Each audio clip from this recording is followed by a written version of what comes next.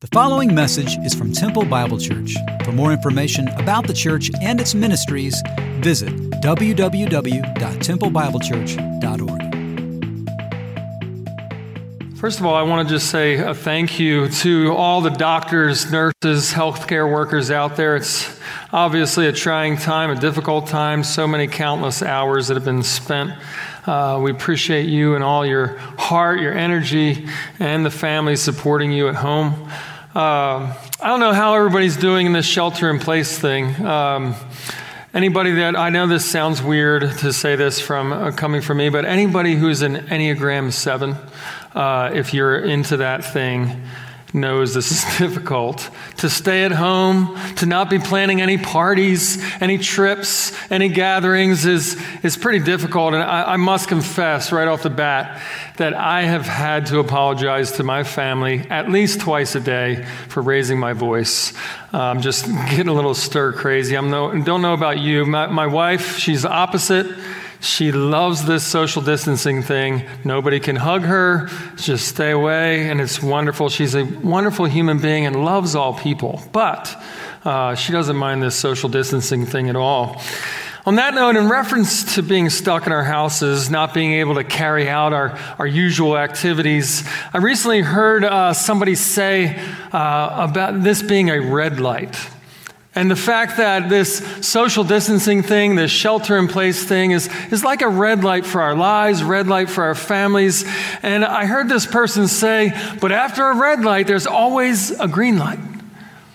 And as I was thinking about that, I guess the Holy Spirit must have said something to me in that moment where it was just saying, well, how about we rethink this? Maybe there needs to be a yellow light after the red light. Maybe there needs to be some caution to think about, you know what? I need to reassess what has been most important. What has been most important in my life during this time? And what you're going to find most likely is spending time with your family has been more important. Going on bike rides with your kids. Not worrying about work so much. And so for us, maybe we need to assess these things and maybe reverse this order and take time to think about not keeping a crazy schedule, or maybe the priority not being anymore being seen with the right people, or having our kids at 8 different practices for 2 different sports in 1 week. Maybe we can just chill out a little bit. And my wife actually sent me a quote this morning. She knew what I was about to talk about, sent this perfect quote. It says, in the rush to return to normal, use this time to consider which parts of normal are worth rushing back to. Which parts of normal should we be rushing back to? Are there things where we can just leave behind? And let this time be a time where we meditate on what it means to be a neighbor, what it looks like to be a neighbor. And there's over 40 parables given in Scripture that Jesus recorded in the Gospels. And parables, they were used to communicate important truths, to speak words of encouragement, to also even give messages to Jesus' followers that were coded almost in secret messages. For the past 2 weeks, we've been focusing on the final week. Dave and Chase have given us powerful insights into how Jesus was presented as the servant king and how we can live for Christ and we can show clear action that we know Jesus. And in this final week, Jesus continued to speak in parables. These parables include the 2 sons, the tenants, the wedding banquet, 10 virgins, bags of gold, the sheep and goats, all these different parables that are included in this final week.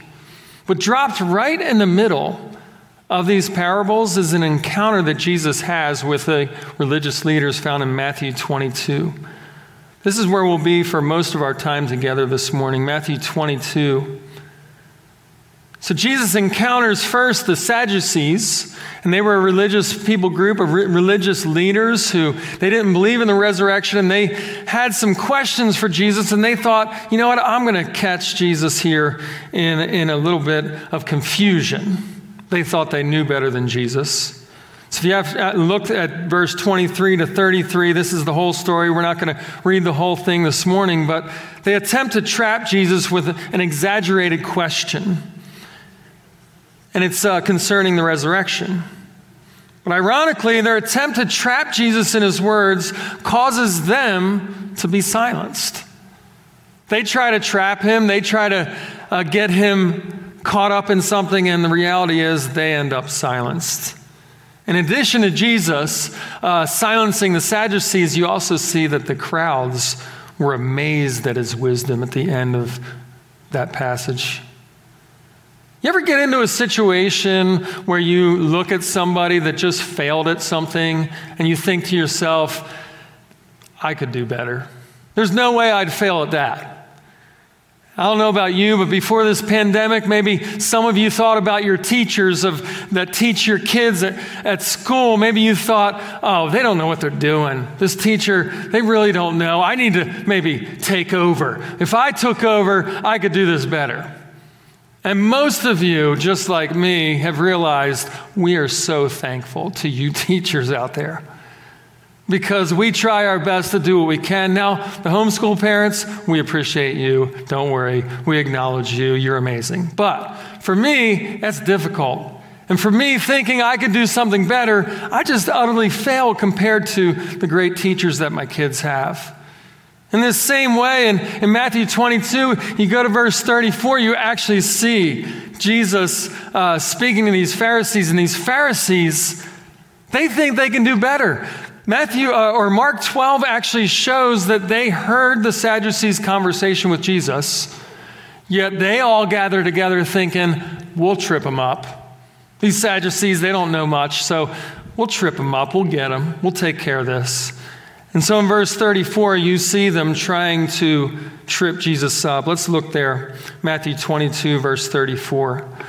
When the Pharisees heard that he had silenced the Sadducees, they gathered together, and one of them, a lawyer, asked him a question to test him.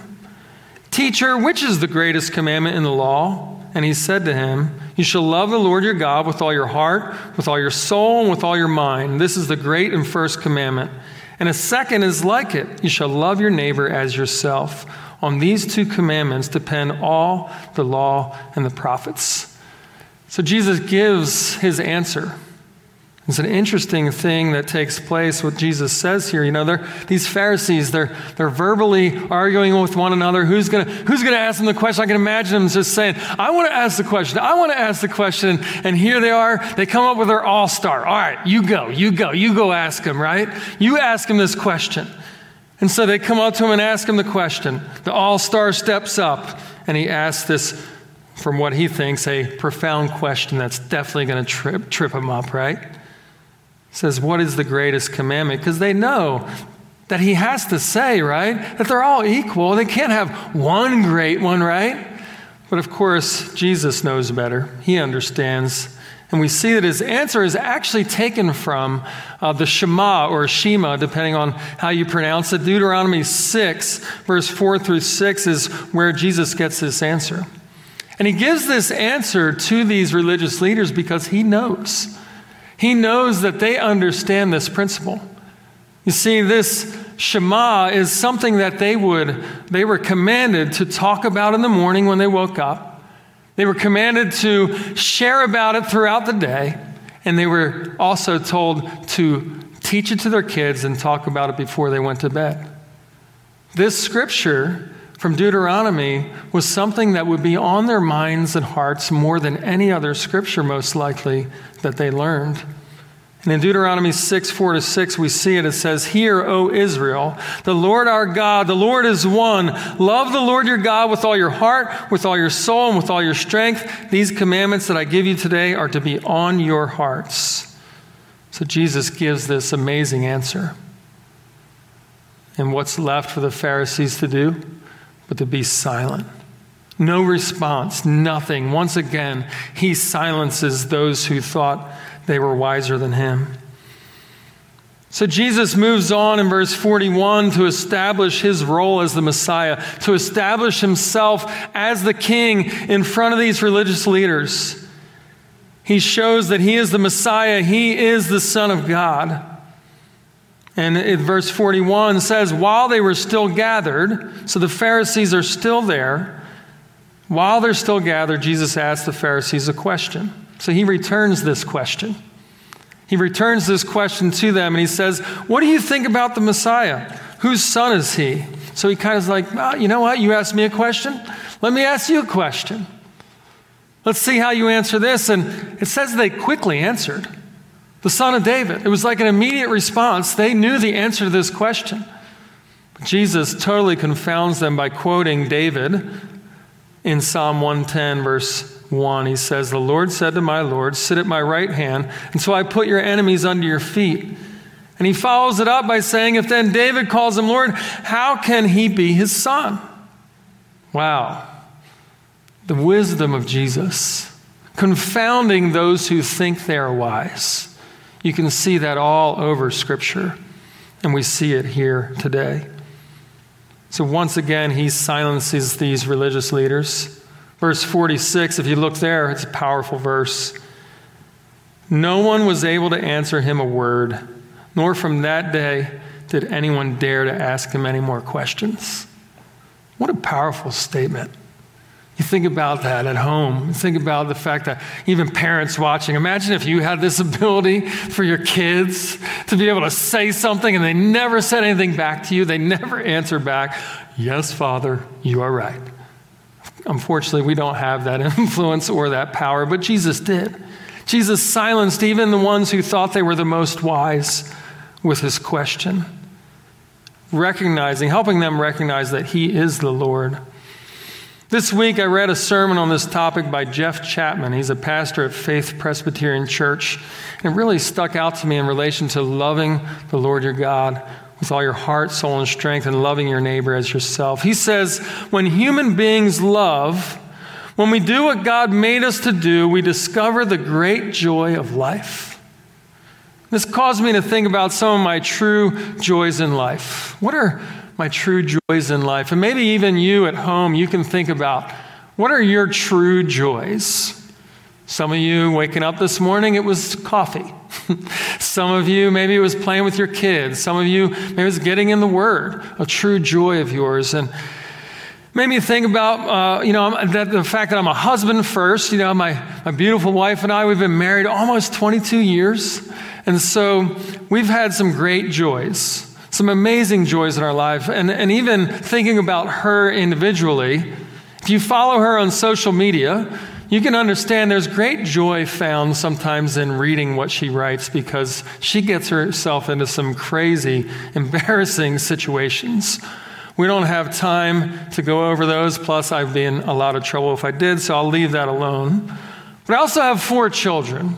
I have 4 children at home, and those kids are some of the greatest joys in my life. The fact that I get to be a dad, I get to be a father, and even in this time, spending more time with them, even though I'm yelling at them, I'm also just having a ball playing with them and enjoying their presence and learning more about them. So when I think about joy, and I think about what this looks like and how we're defined oftentimes by the joys we have, one of the most vivid memories I have of joy in my kids is represented by a cozy coop. You guys know what I'm talking about, a cozy coop? Most of us have had these in our lives throughout our life. I think we even have a picture of that cozy coop, possibly. There it is, the cozy coop. This one is a little car where you hop in and kind of like Fred Flintstone, you get your feet going and you try to go. And I kind of always hated it because my shins would bang the bottom of it and it would be really annoying to me. So I pictured that when our kids got one, and I thought, this is pretty lame, this toy. It doesn't go very fast. It needs some excitement.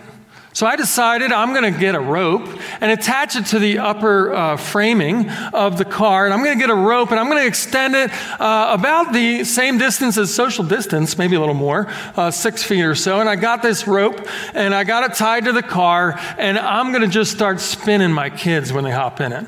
And I'm spinning them and I'm spinning around. And then what's cool is we live in a cul-de-sac. And so there's not a lot of traffic. And I thought, what if I not only spun them, but I actually launched them in this car out into the cul-de-sac to see where they end up. Now, you might say, Tim, you should be arrested, but this is just what we do for fun at home, and maybe some of you even see it on social media, but I launched them out. And fortunately, they don't hurt themselves, and Candace doesn't kill me, but They just have a ball. And I think words don't express it enough. I think you need to see. It's important for you at home to see a video of it. So check this out.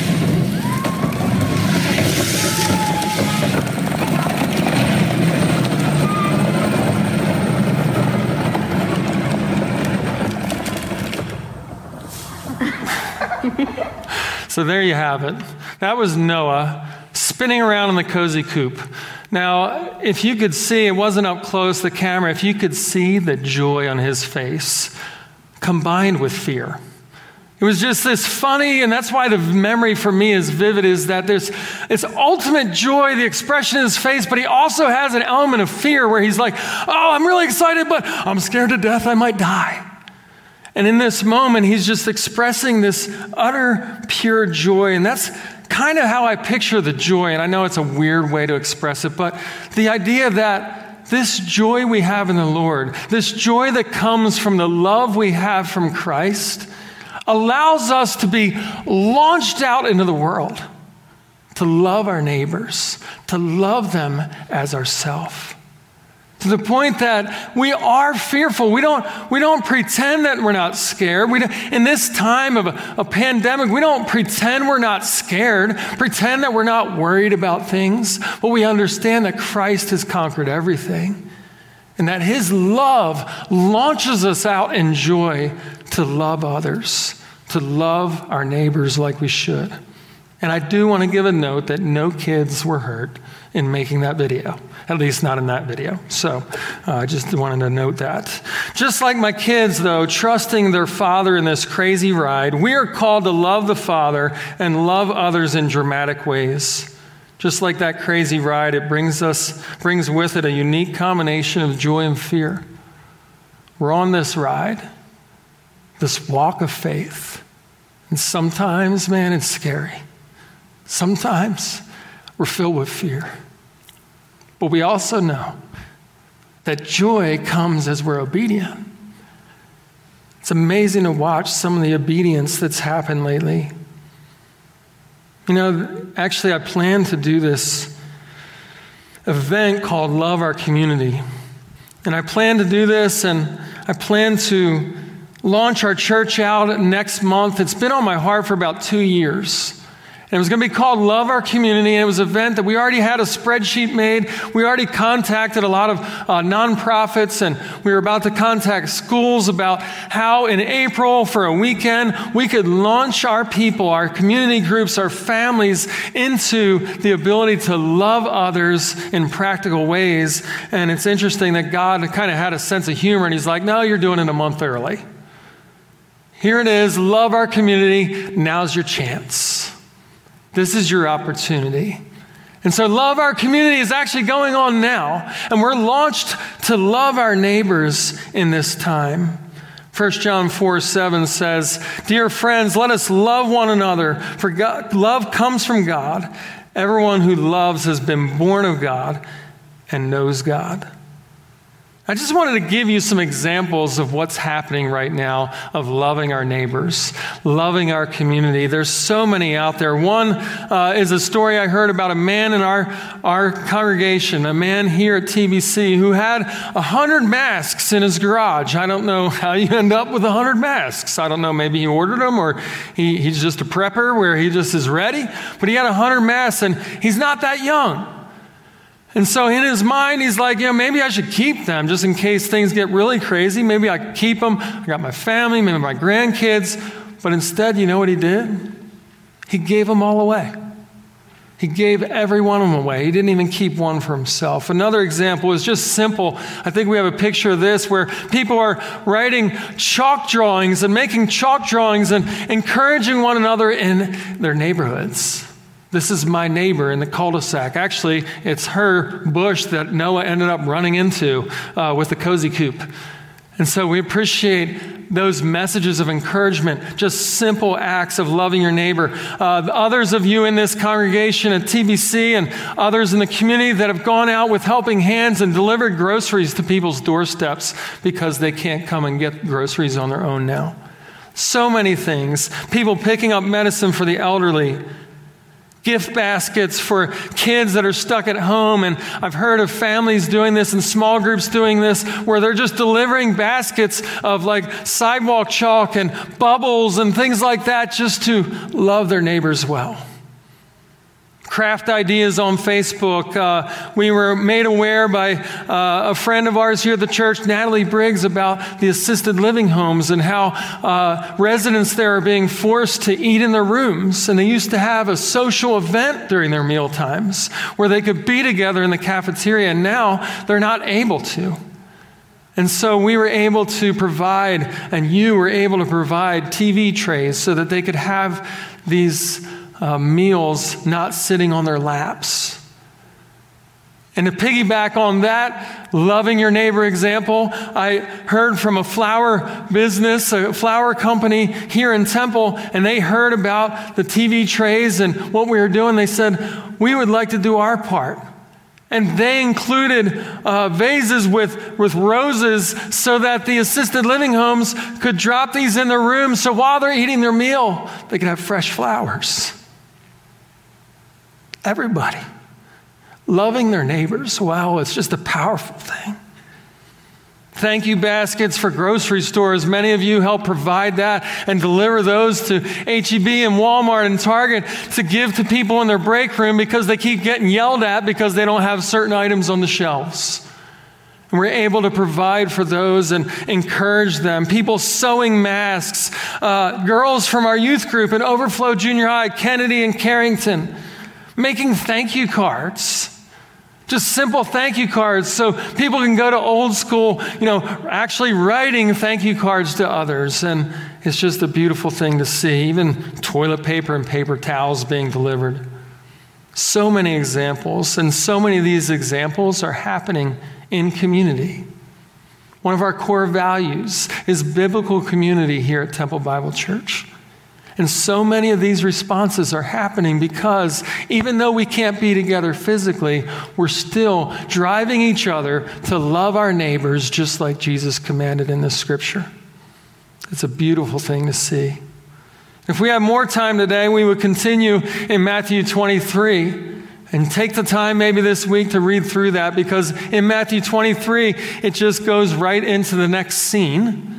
And the next scene, piggybacking off of this, is Jesus expressing 7 woes to the Pharisees.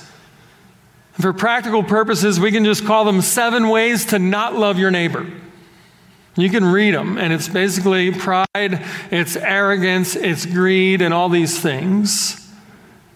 And for us, we need to be careful that maybe we are not taking part in some of these woes. Hoarding things for ourselves, letting our fear take over, and not being willing to share and give to others. We have the opportunity to be the example. Verse 11 and 23, chapter 23 says, "The greatest among you shall be your servant." That's how Jesus follows those 7 woes. So we've been challenged in a great way to consider this. How about you? Are you casting your self-preservation fears on the throne of God? Are you acting in joyful, sacrificial love? Is this something that you're actively pursuing? I know your children, they may be experiencing some level of trauma here. And who better to get advice than a cultural icon, Mr. Rogers? He says, when I was a boy and I would see scary things in the news, my mother would say to me, look for the helpers. You will always find people who are helping. One great way to ease these effects of what we're going through right now is to take the advice of Mrs. Rogers and Jesus and to love your neighbor well. Let your kids see you being generous when you don't have much. Let your kids see you operating in a way that loves the Lord your God with all your heart. Let them catch you reading the Word.